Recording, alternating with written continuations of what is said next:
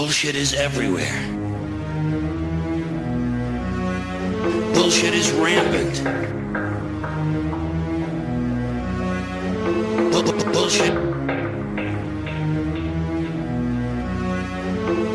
Bullshit.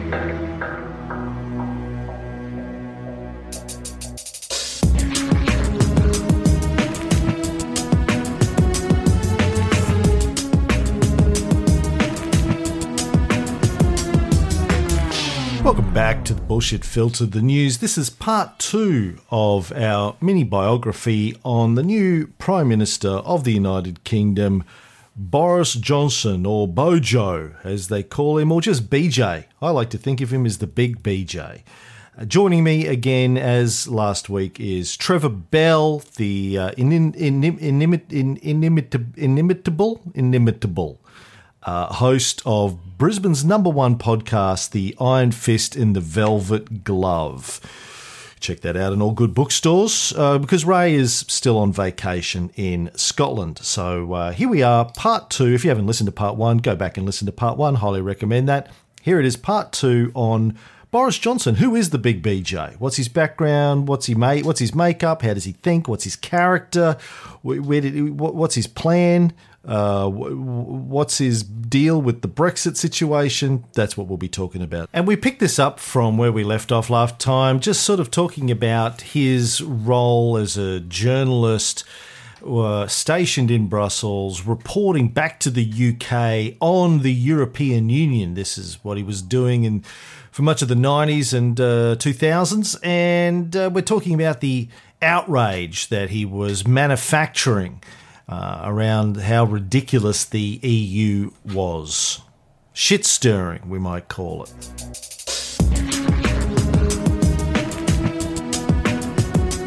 But it was a fake outrage that he would use in these columns, and Sonia Purnell was his deputy in the Telegraph Brussels office, and she wrote a biography on Boris. And these deadlines would come up where Boris had to pen another, explosive sort of article, and in order to do it, he'd have to lock himself in his room and work himself up into a sort of an angry frenzy, and he'd do it by repeatedly using 4-letter abuse and a ragged pot plant near his desk as a sort of a method actor to get himself worked up into a rage, and then sort of foam flecked at the mouth. He'd then sit down at his typewriter and quickly bash out an article. But this is the sort of thing he had to do to sort of work himself up. So there was no conviction in it at all, and he had to actually, hypnotise himself or get himself into that sort of state. So that would have been interesting to watch. It's exactly how I get ready for podcasts. It's uncanny. Uncanny. But these stories, as ridiculous as they were, started to have an effect. They were popular. They were good for circulation for the Telegraph, and people started to act as if they were true. And this is what fake news does. It enables narratives to build up and for people to believe them based on fake reporting. And these things, even after they're debunked, last a long time. I had one of our listeners wrote on Facebook yesterday something. I posted a thing about this report that came out from Australia about how human civilization's probably going to be over by 2050. And one of the American listeners, I think it was, said, well, that's probably a good thing because Iran's about to build a bomb and destroy Israel. And I said, really? Got any evidence for that? And he pointed to a 2005 Washington Post article where Ahmadinejad allegedly said he wanted to wipe Israel off the map. And I pointed out that story was debunked over a decade ago. It was debunked in 2005. He never actually said that.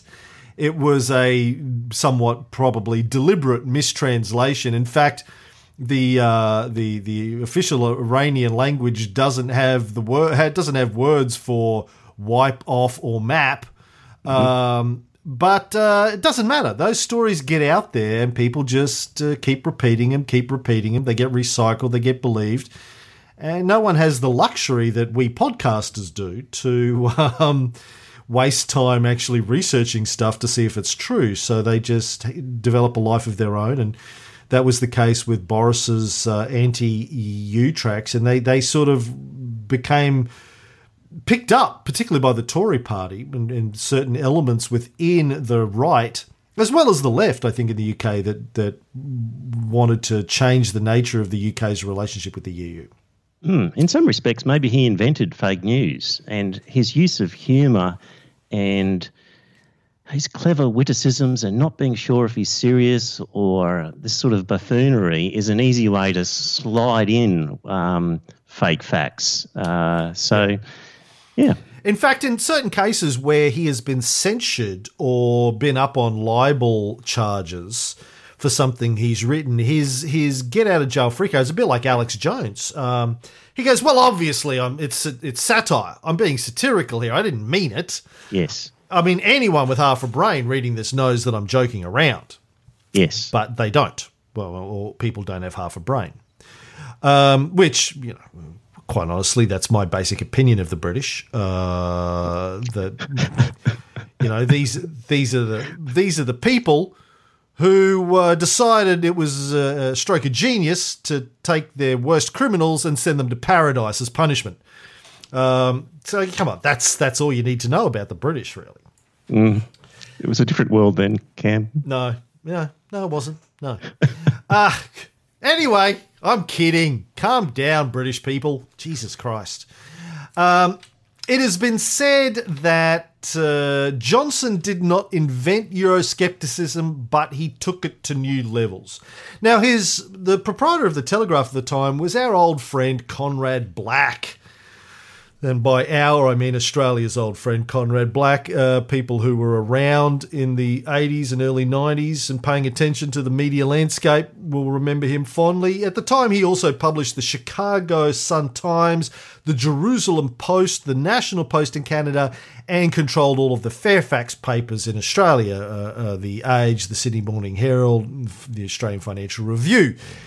And he was later convicted on 4 counts of fraud in the US District Court in Chicago. But at the time, he said that Boris was such an effective correspondent for us in Brussels that he greatly influenced British opinion on this country's relations with Europe.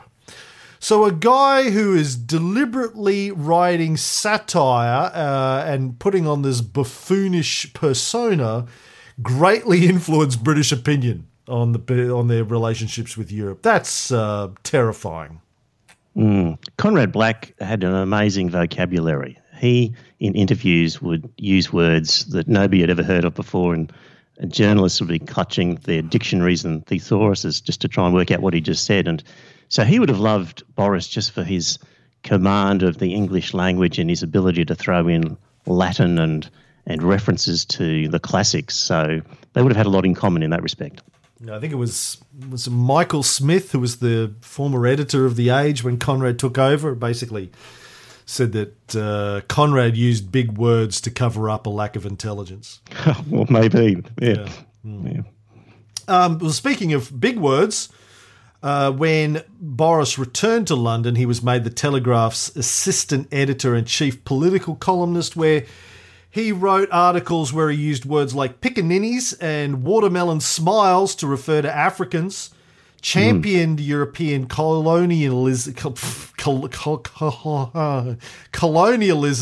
in Uganda, and referred to gay men as tank-topped bum boys.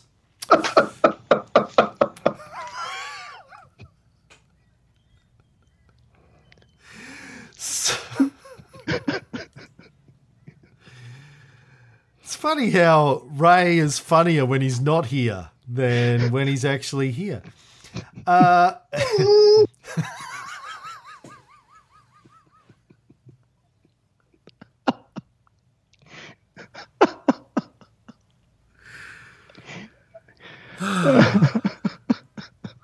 be a long enough show as it is, Trevor. Cut it out. I can't deal. Hurry up. What do you think of him using words like pickaninnies and tank-topped bum boys? What's he going for there?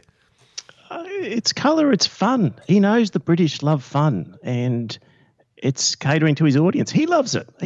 If people use those words around him, he'd think it's funny. So it's colourful, entertaining language, and he's a colourful, entertaining clown, and he's got the smarts to use it in the right way. And it's not always – like I've just got one quote here where he wrote in his column, he said, "For 10 years, we in the Tory party have become used to Papua New Guinea-style orgies of cannibalism and chief killing, and so it is with a happy amazement that we watch as the madness engulfs the Labor Party." And that's just a beautiful, sentence. Like, it's colourful. It's using all sorts of words in there. He's a real wordsmith, and obviously fond of the English language. And like a tennis player who can play multiple shots, he likes to just use different shots at different times. That's how I see it with those things. Yeah, but is that the kind of writing that you want from the chief political correspondent of your paper? If it sells newspapers and you're in the business of making money, then that's what you want. I think you're right, and but this is the problem with the media. This is, people, particularly Americans, I find, blame Donald Trump for people's distrust of the media, when I've been trying to say, the media built this for themselves by just publishing anything that would make money and not holding themselves to a higher standard, a higher level of integrity with their writing. And I think this is a classic example. Well, so probably at the same time, though, Cam, there might have been newspapers that were holding a higher standard, but people just didn't read them then. Mm-hmm. So if you're going to survive, you've got to adopt what people are paying for, unfortunately. So I think it's, on the other hand, you could argue a reflection of what the market is demanding. Well, yes, that's usually the excuse that people like the 12th Man would make. Your extreme right-wing capitalist friends. But But, the media is supposed to be the fourth estate. They're supposed to be holding everyone else to account and acting as a mechanism for providing intelligent commentary. They're not there to make a profit. That's the problem. The media That's is just the way it is, and I can't ever see that being different. The media has an important function to play in a civil society. It should not be treated like a McDonald's franchise. Well, we'll just change the recipe of the Big Mac if we think it's going to make more money. Well, there's another discussion for another day, Cam. If we're going to get this bio of Boris done... Don't fucking criticise my pacing when you're playing Ray Harris clips every 10 seconds. Boris's first run at politics was in 1997 when he tried to win a seat in the House of Commons. He lost that election.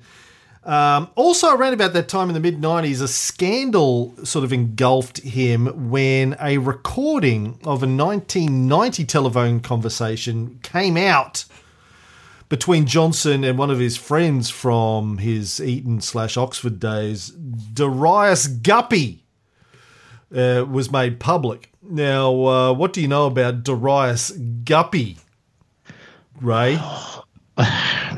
Well, he was a mate who wanted the address of somebody, and Boris was going to give it to him, and there was a discussion about how badly the guy was going to potentially be beaten up, and the uproar was over whether Boris should have given this guy's details when he knew that the other guy might be beaten up as a result. Something along those lines. Did I get part marks? I mightn't have all the names right, but is that kind of the gist of it?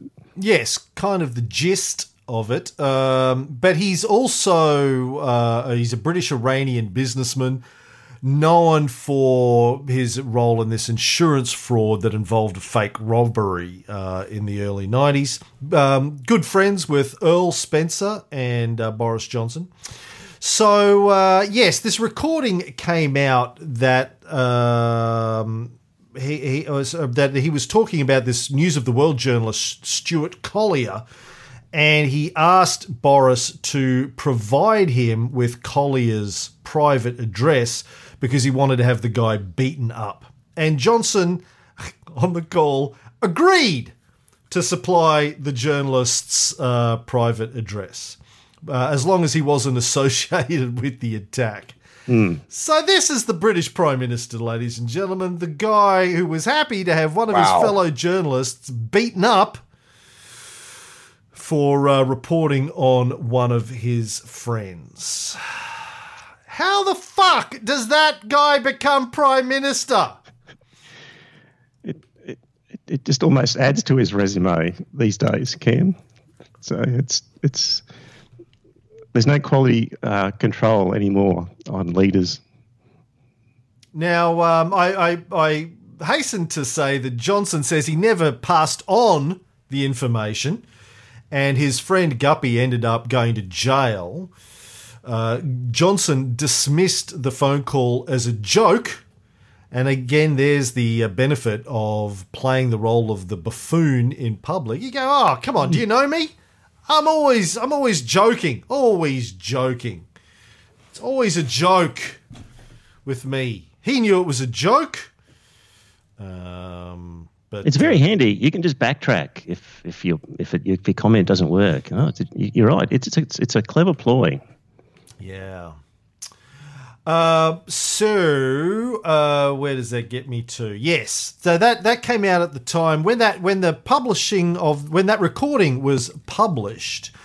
Johnson was reprimanded by Max Hastings, but not fired. Kept his job. What the fuck? A journalist agreeing to give out the private address of another journalist so he could be beaten up, and he didn't lose his job, I guess, because he was good for business. Astounding. Then he started to make television show appearances. People were like, oh, that's a guy that we want to have on television. He started to appear on shows like Top Gear and Parkinson, started to refine this sort of bumbling, jokey, buffoony, upper-class persona.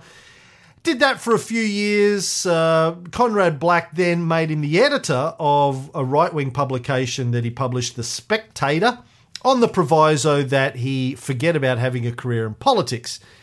He agreed, did that job for a few years, and then tried his hand at politics again. Yep. Well, fool on you for believing anything he says. You know, if you're relying on his word, you deserve what you get. Yeah. Conrad wasn't happy about that, but again, didn't fire him. He's, you know what we always say down in Texas, fool me once, shame on me, fool me twice, won't get fooled again. So he used his television fame then in 2001 to win a Conservative safe seat. I think vacated by former television host Michael What's-His-Face. Mm-hmm. What was his name? Do you have that in your notes? No, I don't. Shit. Yeah. Guy did Basil Brush. This is British politics for you. I vaguely recall. Yes. Now, so he gets a Conservative safe seat, which has pretty much been his stock and trade since then, winning Conservative safe seats. Again, doesn't want to have to work too hard. During his first term, fairly lacklustre performance as a politician, turned up to less than half of the votes being held in Parliament. Supported the government's plans to join the 2003 invasion of Iraq, but later criticised it, said it was a colossal mistake and misadventure, and tried to back impeachment procedures against Tony Blair for high crimes and misdemeanors. So again, votes for something, supports it, and then when it turns out to be a colossal fuck-up, says, well, that was a colossal fuck-up and I knew it all along. Bit like Donald Trump again. Just Conrad Black described him as ineffably duplicitous. That would be Conrad Black. That sounds like him. Yeah. He spent half an hour looking through his thesaurus to come up with those words. But hey, he nailed it. Yeah. That's the kind of guy you want as your Prime Minister, the guy who wants to get fellow journalists beaten up and who is ineffably duplicitous. But again, kept him on because he was good for circulation. So Johnson then remained the editor of The Spectator, was also writing columns for the Daily Telegraph and GQ magazine and making television appearances and making a pretty penny in the process. In 2003, he was so popular that he was made vice chairman of the Conservative Party and in 2004 became their shadow arts minister. Probably had credibility as an arts minister because his first novel came out around about that time, 72 Virgins, A Comedy of Errors. Have you read 72 Virgins, Trev? No, I haven't, but I did read a little excerpt on it. You keep talking and I'll find it in my notes here. So off you go. Well, it's a novel that's about the President of the United States planning a visit to Westminster, and a Lebanese-born terrorist tries to assassinate him, and some sort of a tousled-haired, bicycle-riding, hapless MP, modelled on Boris himself, who, if you don't know, is a huge bicycle rider, very famously, probably the most famous bicycle rider in the United Kingdom, tries to foil the terrorist attack. So that was the plot of his novel. The main character, I've got a little quote here. There's a little excerpt is. In the fond imagination of one Commons secretary who crossed his path, he had the air of a man who had just burst through a hedge after running through a garden, having climbed down a drain pipe on being surprised in the wrong marital bed. And that's the character in this book, which obviously it all sounds very autobiographical, doesn't it? It just seems to be a description of Boris himself. Well, they say you should write what you know about, and he knows about himself. Yes.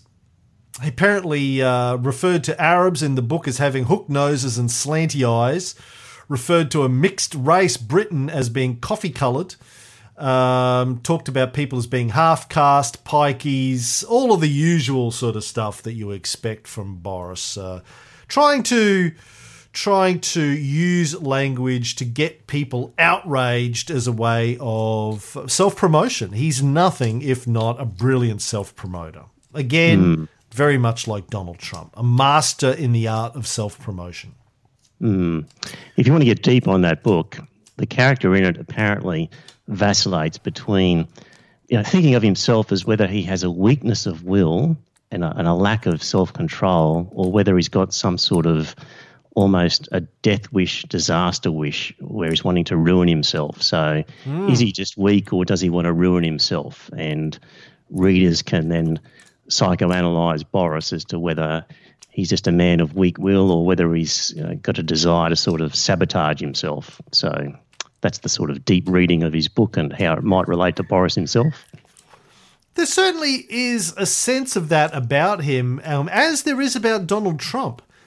This idea, I remember when during the campaign, it might have been just after the 2016 American presidential election, somebody put out a video of, Trump. It was like a Funny or Die video of, Trump trying to say the most outrageous things he could to get himself out of the election. Yes. Thinking, well, if I say this, obviously my poll numbers are going to be destroyed. But no matter how extreme or ridiculous the things were that he said, his ratings continue to go up. You get that sense of Boris too, like, oh my God, well, if I say this or do this, definitely they're going to get rid of me. Yep. But oh, fuck. Well, here we are with my chainsaw neighbour. Can you hear my chainsaw neighbour? I can hear him in the background, just vaguely, yeah. Yeah, fucking loud in my ears, of course. He sits outside my window and waits till he hears me podcasting, and then he turns on his chainsaw. Now, in November 2004, tabloids in the UK revealed that for the previous 3 or 4 years, Boris had been having an affair with a journalist at The Spectator, Petronella Wyatt, which resulted in 2 terminated pregnancies. Johnson referred to the claims as piffle, but later the allegations were proven, and the leader of the Conservative Party asked him to resign as Vice Chairman and Shadow Arts Minister for publicly lying. When Johnson refused, he was dismissed from those positions. Thoughts on that, Ray? Oh, obviously he wasn't making the money, so they could sack him in that case.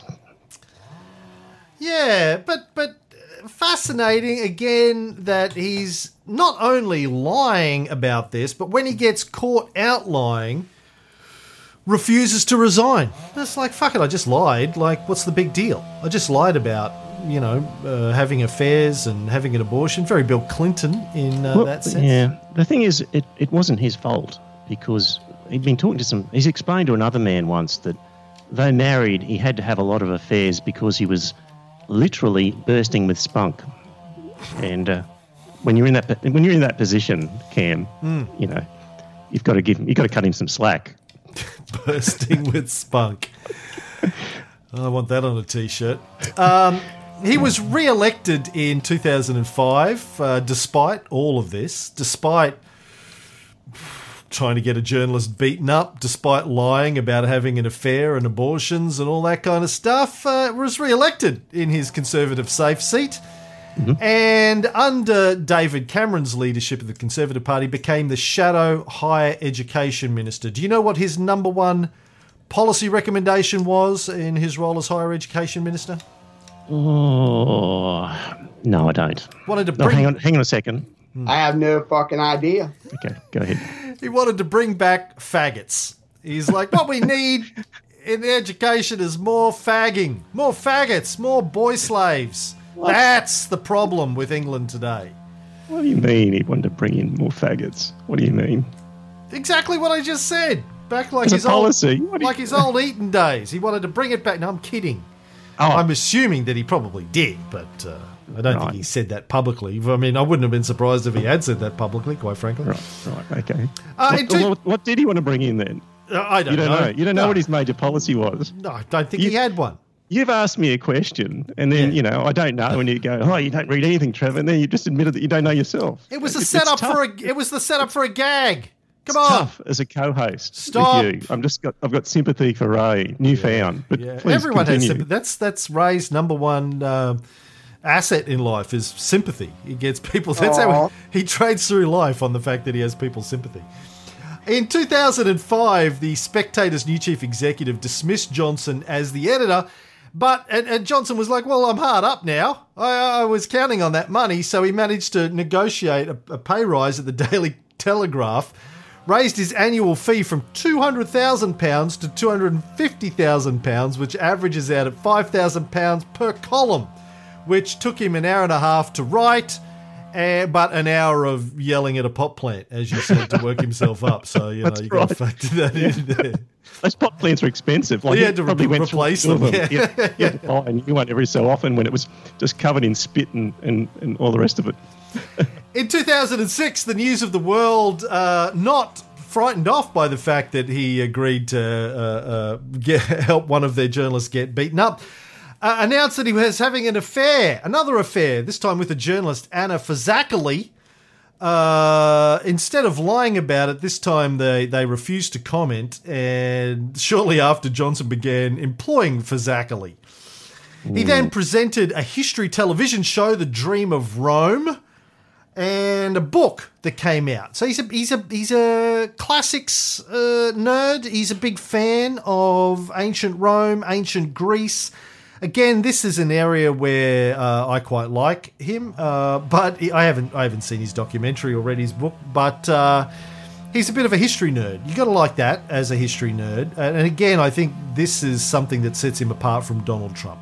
I can't imagine Donald Trump reading a book, let alone a book on ancient history. I agree with you there. In 2000, just back to his sort of philandering. Are you going to mention any more on the philandering, or?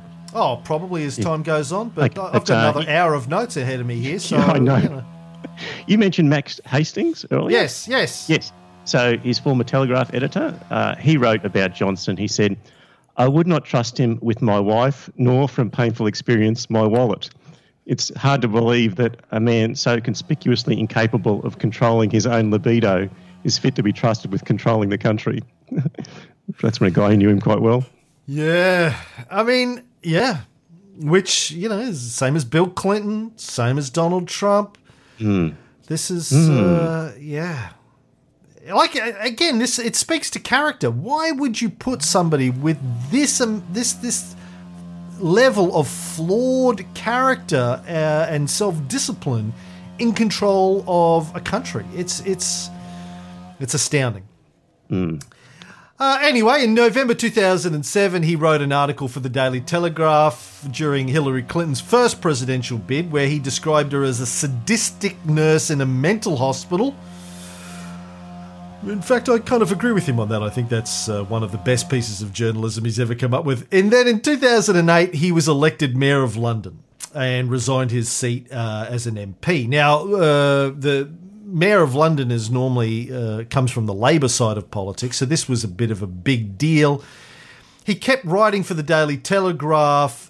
During his first term, he was accused of having an affair with an arts consultant, Helen McIntyre, and of fathering her child.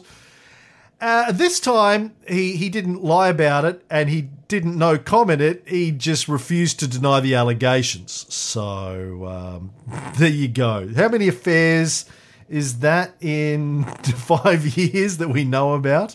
Still married, by the way, to Wheeler, the QC, that he had 4 children with. Just running rampant. Was that Wyatt that you were just saying? Petronella Wyatt? No, she was earlier. This is the latest one, Helen McIntyre.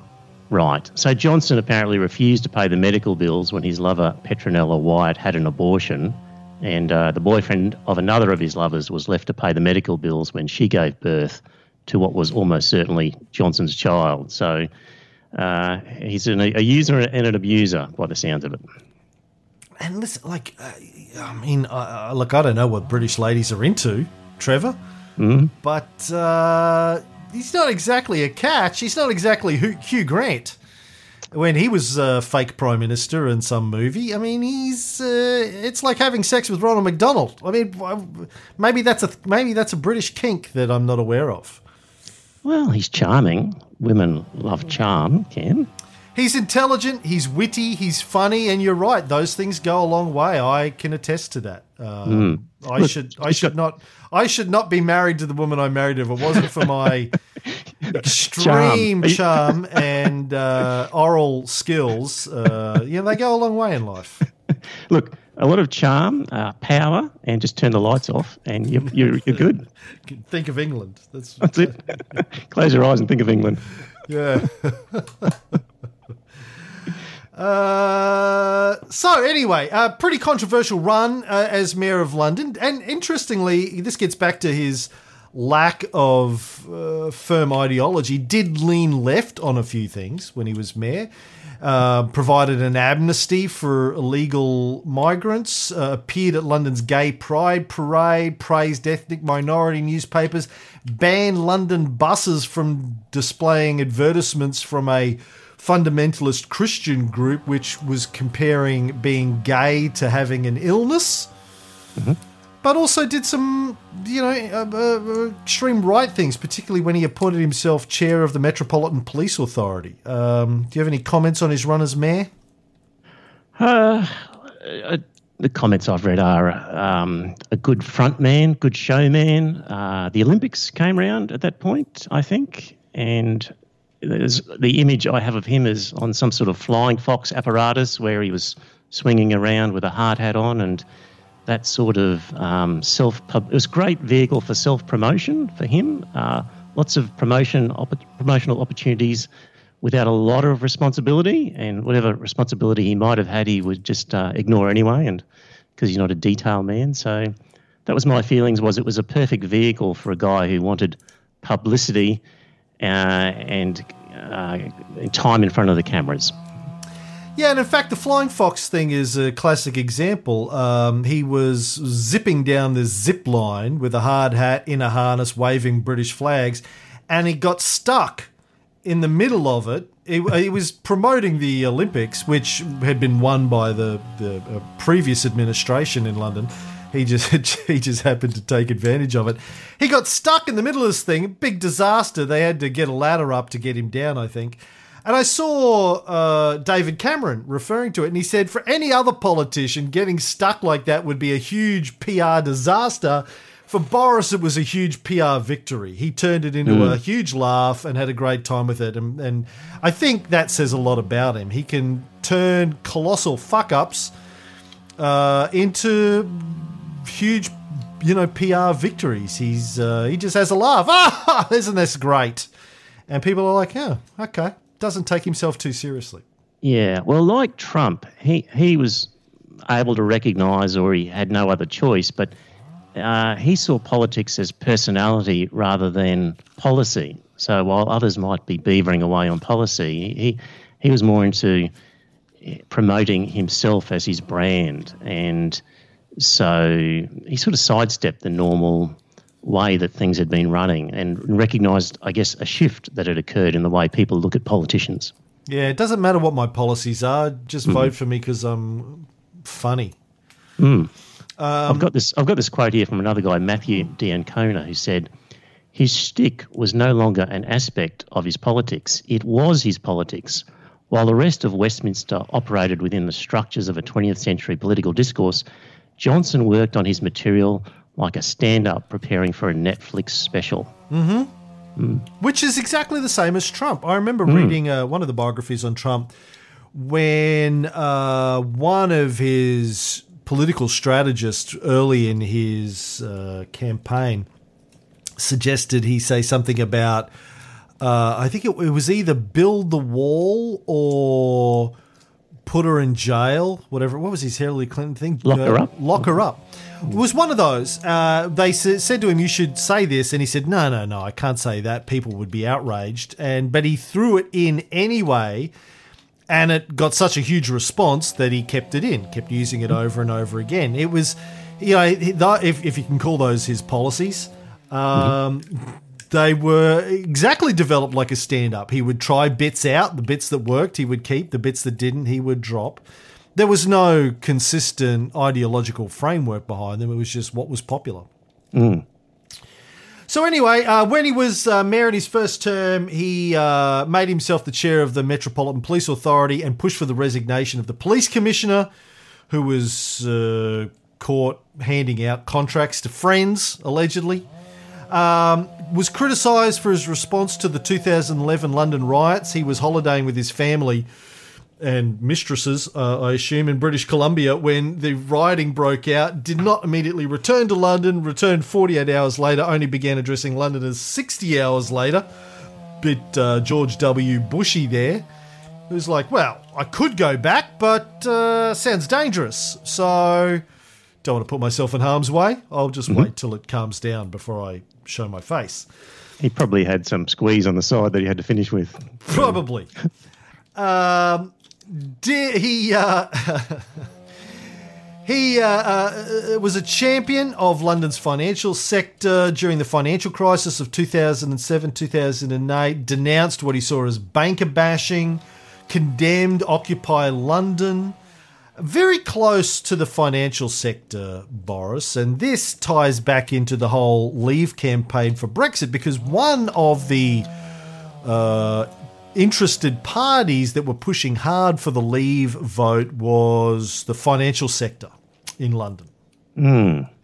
Because they're not happy with a lot of the regulations and consumer protections that the EU has been pushing for hedge funds and the financial services industry. one of the reasons they wanted to get out is so they had more freedom in ripping people off. Right. And you think they're pretty united about that, do you, the financial sector? I believe that the banks were voting stay because it was a bigger market for them, but it was the financial services, hedge funds in particular, and some of these other investment funds that were pro-leave. Yeah, a lot of. Okay. I read that the leaders and shakers of the financial services sector in London were pushing for a leave vote. Did you read something different? No, I couldn't get a grip of how that was playing out, so I was just interested in your opinion. That's just what one of the sources that I read had some evidence pointing towards that, yeah. Anyway, we'll leave that for the Brexit stuff. So, he was re-elected as mayor in 2012. His contacts in the media throughout this period meant that he got quite a bit of favourable media coverage. Again, another way that he's similar to Donald Trump, got a lot of positive free press because he's good for circulation. Now, obviously, his days as a journalist and an editor helped, and he's still a journalist while he's the mayor, so that helps. Sure, he wrote lots of positive articles about himself in third person. Free media coverage comes with being this sort of buffoon that people are laughing at. Meanwhile, you're getting free coverage. It's very, very clever approach. Right man at the right time. Like some of this is a bit like Trump. People would say, it was a marvellous strategy to be the way he was, but in some sense he couldn't be anything else. And Boris probably couldn't have been anything else. It just worked out well for him that he was the right man then at the right time. Sometimes you just need good timing and good luck. So in another era, he would have been totally unsuitable. But by the time he was on the spot, his stick was what was going to win. Take it from someone who tried to launch a podcast empire in 2004, Trevor. Timing is important. Yeah. Yeah, you don't want to be a too early adopter. Yeah. No. Now, as I said earlier, in 2013, when asked about the EU, he said if there was a vote tomorrow, he'd choose to stay because he was a big fan of the single market. Despite being the most prominent critic of the EU for a decade and a half at that stage, 2 decades, 20 years, he said, I make fun of it, but we should stick with it. Good thing.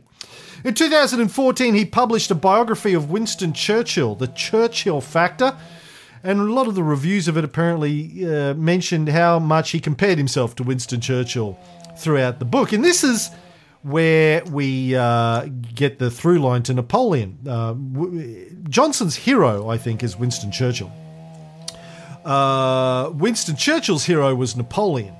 So, as always, Napoleon invented the idea of the European Union.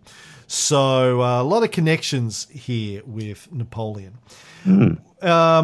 When he was campaigning, though, in 2016, he said there was an attempt to create the Roman Empire's version of a united Europe. He said Napoleon, Hitler, various people tried this out, and it ends tragically.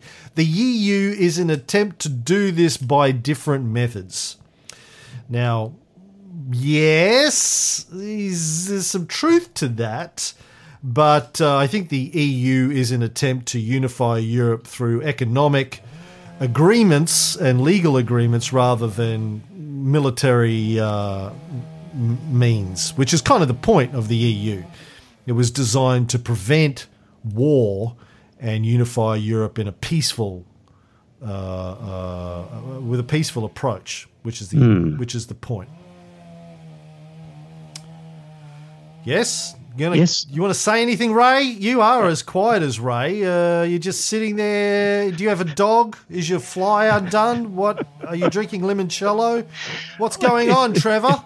to divert into the EU and the comparison with the Roman Empire, and you want to finish a bio on Boris Johnson in under 2 hours. But, okay, they're not waging physical war in order to coalesce all these forces, but you could argue they're waging a financial war to keep them in and to bring them in because they're getting so big. War? A financial war, you could say. Who's waging a war?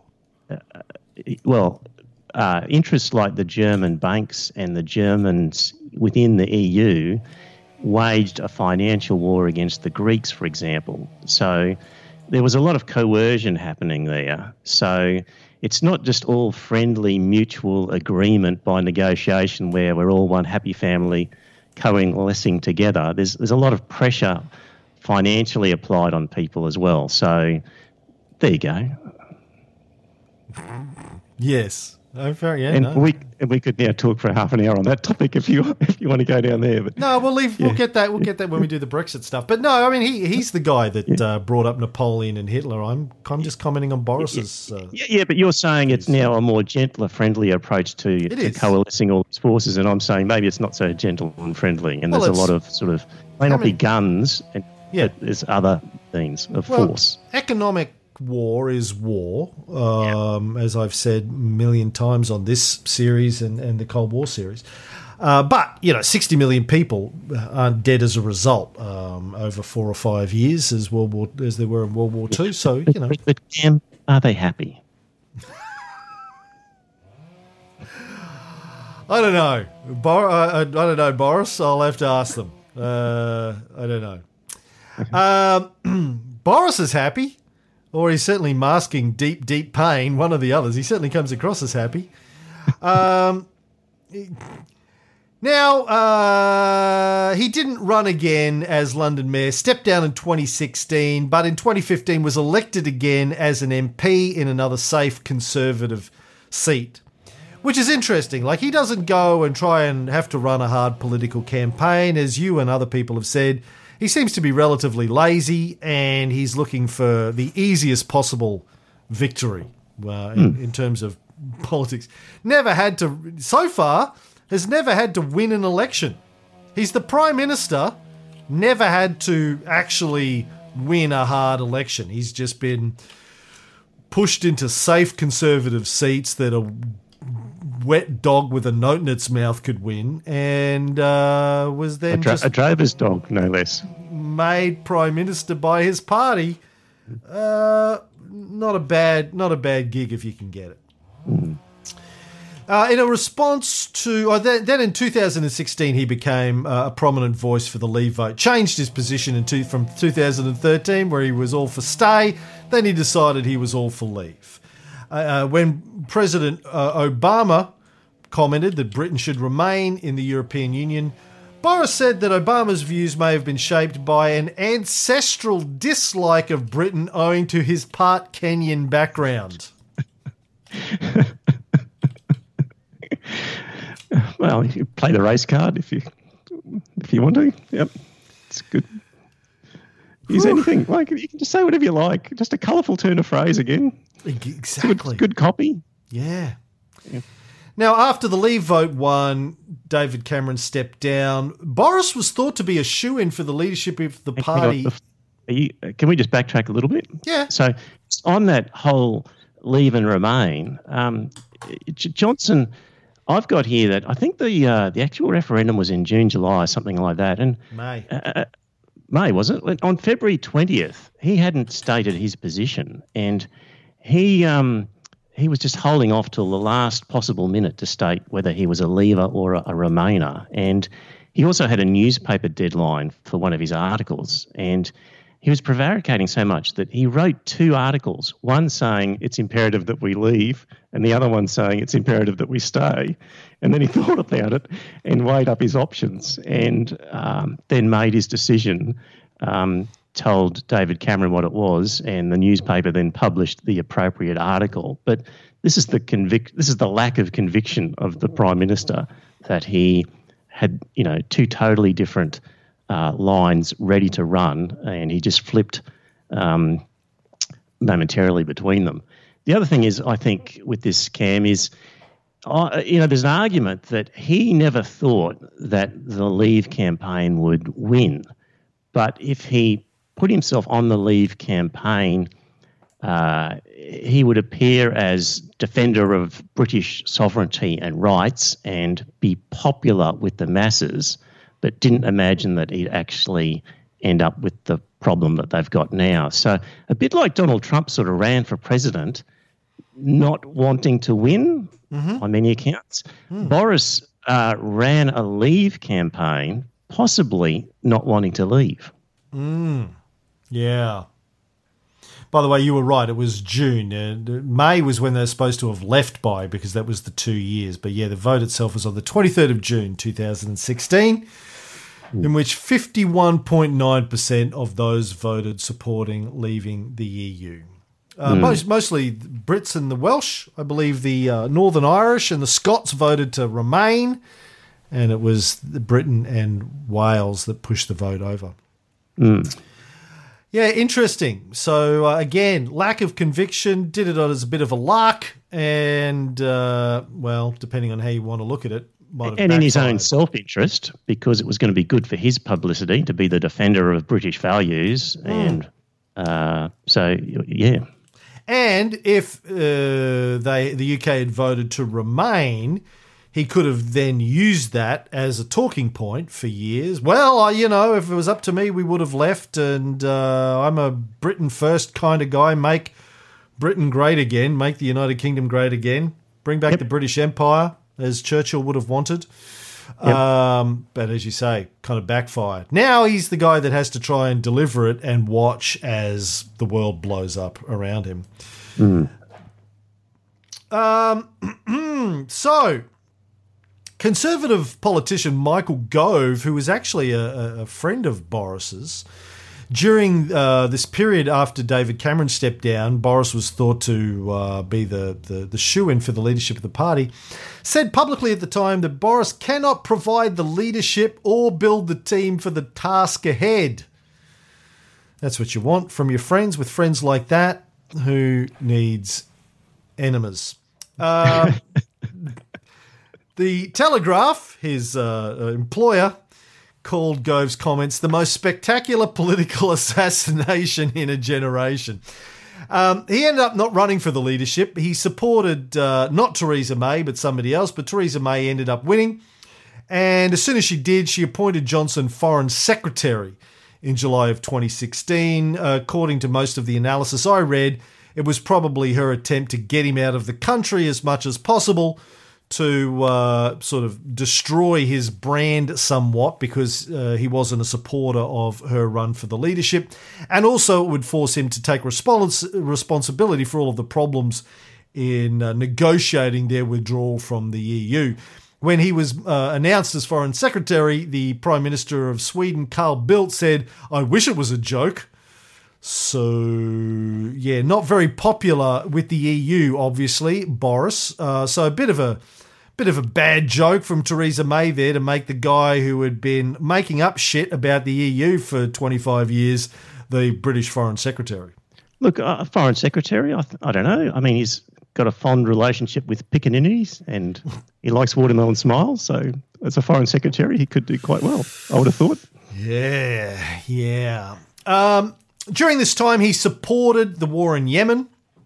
By supported, I mean supporting the Saudi side of the war in Yemen. Refused to block UK arms sales to Saudi Arabia, a bit like Donald Trump has done recently.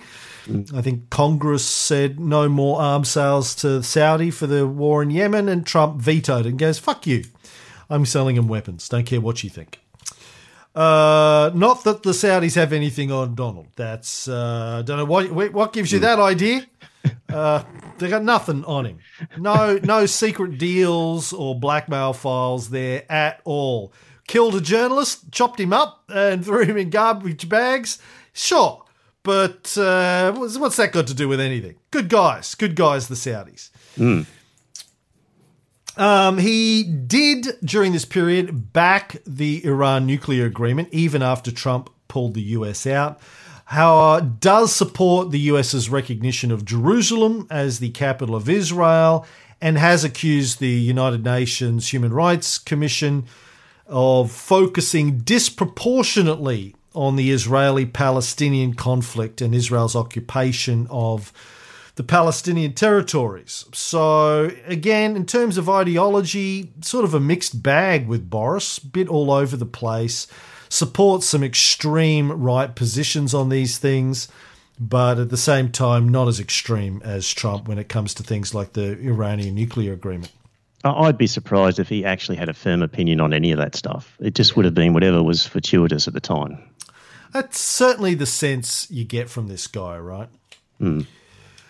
Resigned his cabinet position in July 2018 after Theresa May had failed to get her government to come to terms on the Brexit exit situation. In his resignation speech, he said the UK was saying one thing to the EU about what we are really doing and pretending another to the electorate, and agreed to a 12-month contract to write articles for The Telegraph again, which was called a breach of the ministerial code. He was ordered to apologise to Parliament for failing to declare £50,000 of earnings. Any thoughts on his integrity there? He's a complete rogue. There's just no doubt about it. Complete rogue. His biographer, Sonia Purnell, who you quoted earlier, said that he has an ideological emptiness beneath the staunch Tory exterior. Yep. Former Mayor of London, Ken Livingstone, in an interview with the New Statesman, said he had once feared Johnson as the most hardline right-wing ideologue since Thatcher, but over the course of Johnson's mayoralty, fucking when he was the mayor of London, I don't know what word I should use there, ended up concluding that he was a fairly lazy tosser who just wants to be there while doing very little work. True. That seems to be a good description. Yeah, right? Amazing how you can be a fairly lazy tosser and end up as Prime Minister. That's the England that we've all known to come, we've all grown to love. It's the way the system's been set up. Yeah.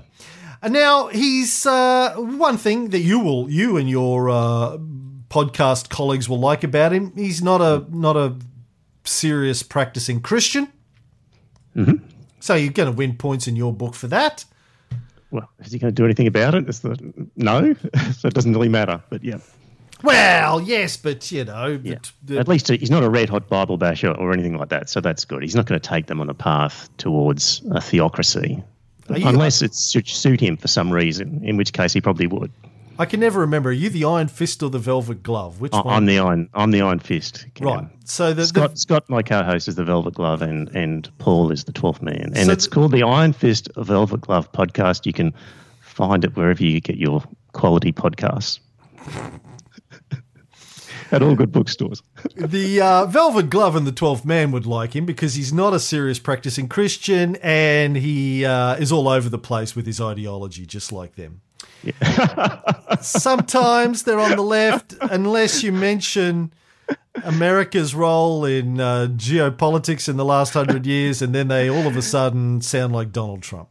Yeah, they're very sympathetic to the American cause, aren't they? Yeah. But I'm working on them. I've only had 4 years on them so far. I'm channeling my Cam Riley and just trying to bring him around, getting there. I want to work on them in the same way that Boris Johnson's mate, Mr. Guppy, wanted to work on the News of the World journalist. I want to give their private address out to some guys that can go smack them around a little bit. That's how I feel when I listen to your podcast sometimes. Well, probably how people feel listening to this right now. They're still awake. His two heroes are Winston Churchill and the ancient Greek statesman Pericles. How much do you know about Pericles, Trevor? Let me see. Hell, I don't know. Never heard of it before in my life. Can we get, before you move past Churchill, can we just get a bit of a Churchill accent, impersonation somewhere along the way here? So what would Churchill think of Boris? I don't know. You've got a choice. You can do your Churchill or you can do your ancient Greek sort of accent, one or the other. At some stage, you have to throw it in. Let me say this, Boris.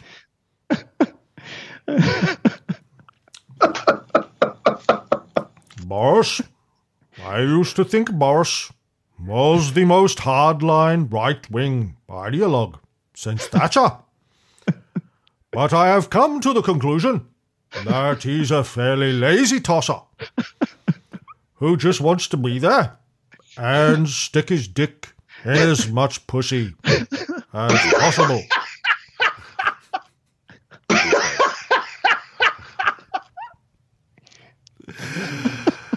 Pericles was the great general of Athens during its golden age between the Persian and Peloponnesian Wars.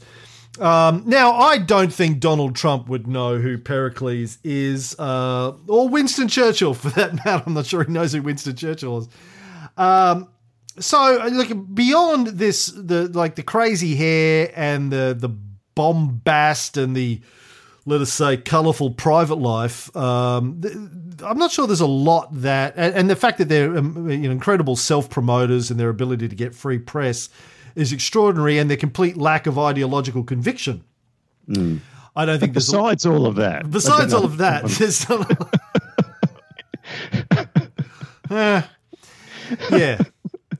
Yeah, like similar to Trump in those ways. Using racism and dog whistle politics in order to attract and encourage a certain segment of the electorate to get behind him because he's just a shit stirrer who doesn't play the game of politics. He's actually very different in many other ways. Highly intelligent, highly articulate, I think a very clever man, Boris. I think Trump has a lot of street cunning, but I don't think he's got a very high IQ. I think Boris probably does have a very high IQ, but a very weak character, and is not a serious man. Certainly not a gentleman, certainly not a serious man, certainly not a serious politician. He's not a man who has really devoted his life to making the world or his nation a better place. He's done the whole thing just for shits and giggles and pussy, I think, is basically my conclusion. Roger Cohen from the New York Times, one of your favourite publications, Cam, he said, in Donald Trump, consuming vanity is coupled with consuming ignorance. Johnson is equally vain, but not equally ignorant. Trump's wacko meets Johnson's eccentricity. But I think what you're saying there, Boris Johnson, I don't think he cares about other people or his country at all. It's just himself. And he toyed with the whole, leave, remain, not for what was right for the country, but just for what was going to work out for himself. And these sort of dalliances with different women at different times, it's all been about a quick bit of enjoyment for him and not caring about them, it would seem. They're both selfish by the sounds of it, and a little bit more charm and intelligence with Boris, but at the end of the day, potentially equally as dangerous for the UK. Who knows what will happen with this character in charge? Who knows how long he'll stay in charge? I was kind of surprised I was talking to some friends and saying, why would he take the job now? Because it seemed that the challenges to May were just holding off because they didn't want to take the poison chalice of the prime ministership and be left with this whole Brexit problem. And it looked like they were just going to wait for it to really crash and then make their move. And I thought, why did he do it now? And somebody said to me, well, there's only like 2 months left effectively. So he can say, well, it's not my fault. I only had 2 months and I'm going to do the best I can now, but don't blame me because I just was thrown in this at the last minute. So I thought that was an interesting approach to it because, just watching the media over the last couple of years when they've been saying that Theresa May is just a dead woman walking and that the other potential challenges were holding off, it initially didn't make sense to me as to why he made his move. But if you accept that argument that he'll run the line, that he wasn't given enough time and hard Brexit was all he was left with, then that might work. It might be a hard Brexit, and he might, as the dust settles or whatever, say, don't blame me. I was just in at the last moment. So it'd be interesting to see how he works his message. Don't blame me. I spent decades convincing my countrymen and women that they should leave the EU, and then I was in charge of it at the end and, screwed it up, but don't blame me. Yeah, or he'll say, if I was in charge 2 years earlier, I would have managed it much better. So, it was because of her poor management. That's a sort of blame other people. Look at my long and glorious track record of successfully managing things. Yeah, hey, the truth won't matter. It's just how he can spin it, and he's pretty good at spinning things. So the next UK elections are scheduled for 2022. Do you think he'll lead them into that election, the Conservatives? I have no fucking idea. Who knows? And how do you feel about a world where we have the US and the UK being run by Donald Trump and Boris Johnson, Trevor? How does that make you feel? Yeah, I just accept it. I'm not outraged. I mean, Scott Morrison is obviously a morally and ideologically deficient clown, but compared to these guys, he's an amateur, really. It's so sad. He is, but yes, there's a. Well, it's symbolic, isn't it, for us? Because we can, being Australian, we look at obviously our Australian leadership, and of course we look to the US and the UK. And when you're at a dinner party or around a barbecue or socialising with friends, as you do, when people turn to politics, we're all just shaking our heads and saying, how do we end up with this sort of crew in charge? And it's just going to get worse by the looks of things. It's not like waiting in the wings. There are a lot of, much better sort of selections available. We're doomed if we do and doomed if we don't. Yeah, and look, we're over 2 hours now, so thanks very much for that. I hold you personally responsible for that. Look, I think the media obviously plays a large role in both the rise of Boris and Trump in terms of dumbing down the electorate. But at the end of the day, the people are voting, and this is democracy. Yeah. Flawed, manipulated by the elite and the media and various forms of lobbies. But this is what we've got. This is the downside of democracy. All right. One day you need to do an episode on solutions, Cam, at some stage. Yeah. Because we're outlining these problems all the time, but we need an episode on solutions. That's my book, The Psychopath Economy, being published by HCI out of Florida. Will be out in January 2020. It does have the last chapter is on solutions. What do we do about psychopaths running the world? Right, well, that's Boris. Now let's get on to Brexit. We'll do a short summary of the history of the European Union and the Brexit movement. I reckon we can get out of it by midnight. So let's start now. Yeah. Thank you, Trevor. Iron Fist and the Velvet Glove. It's been a pleasure. Thanks. Are we signing off now? Is this what we're up to, or are we really launching into an 8-hour Brexit? No, we're signing off. Okay, all right. Thanks, Cam, for letting me on your fine program. It's been a pleasure, and maybe we can do it again soon at some stage. Thank you, Trevor, and Fake Ray.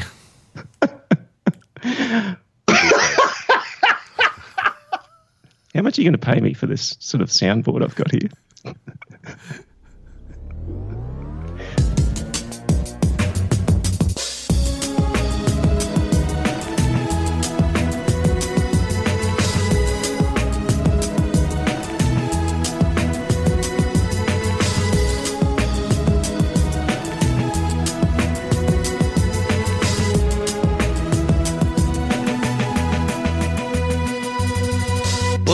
Bullshit. Bullshit. Bullshit.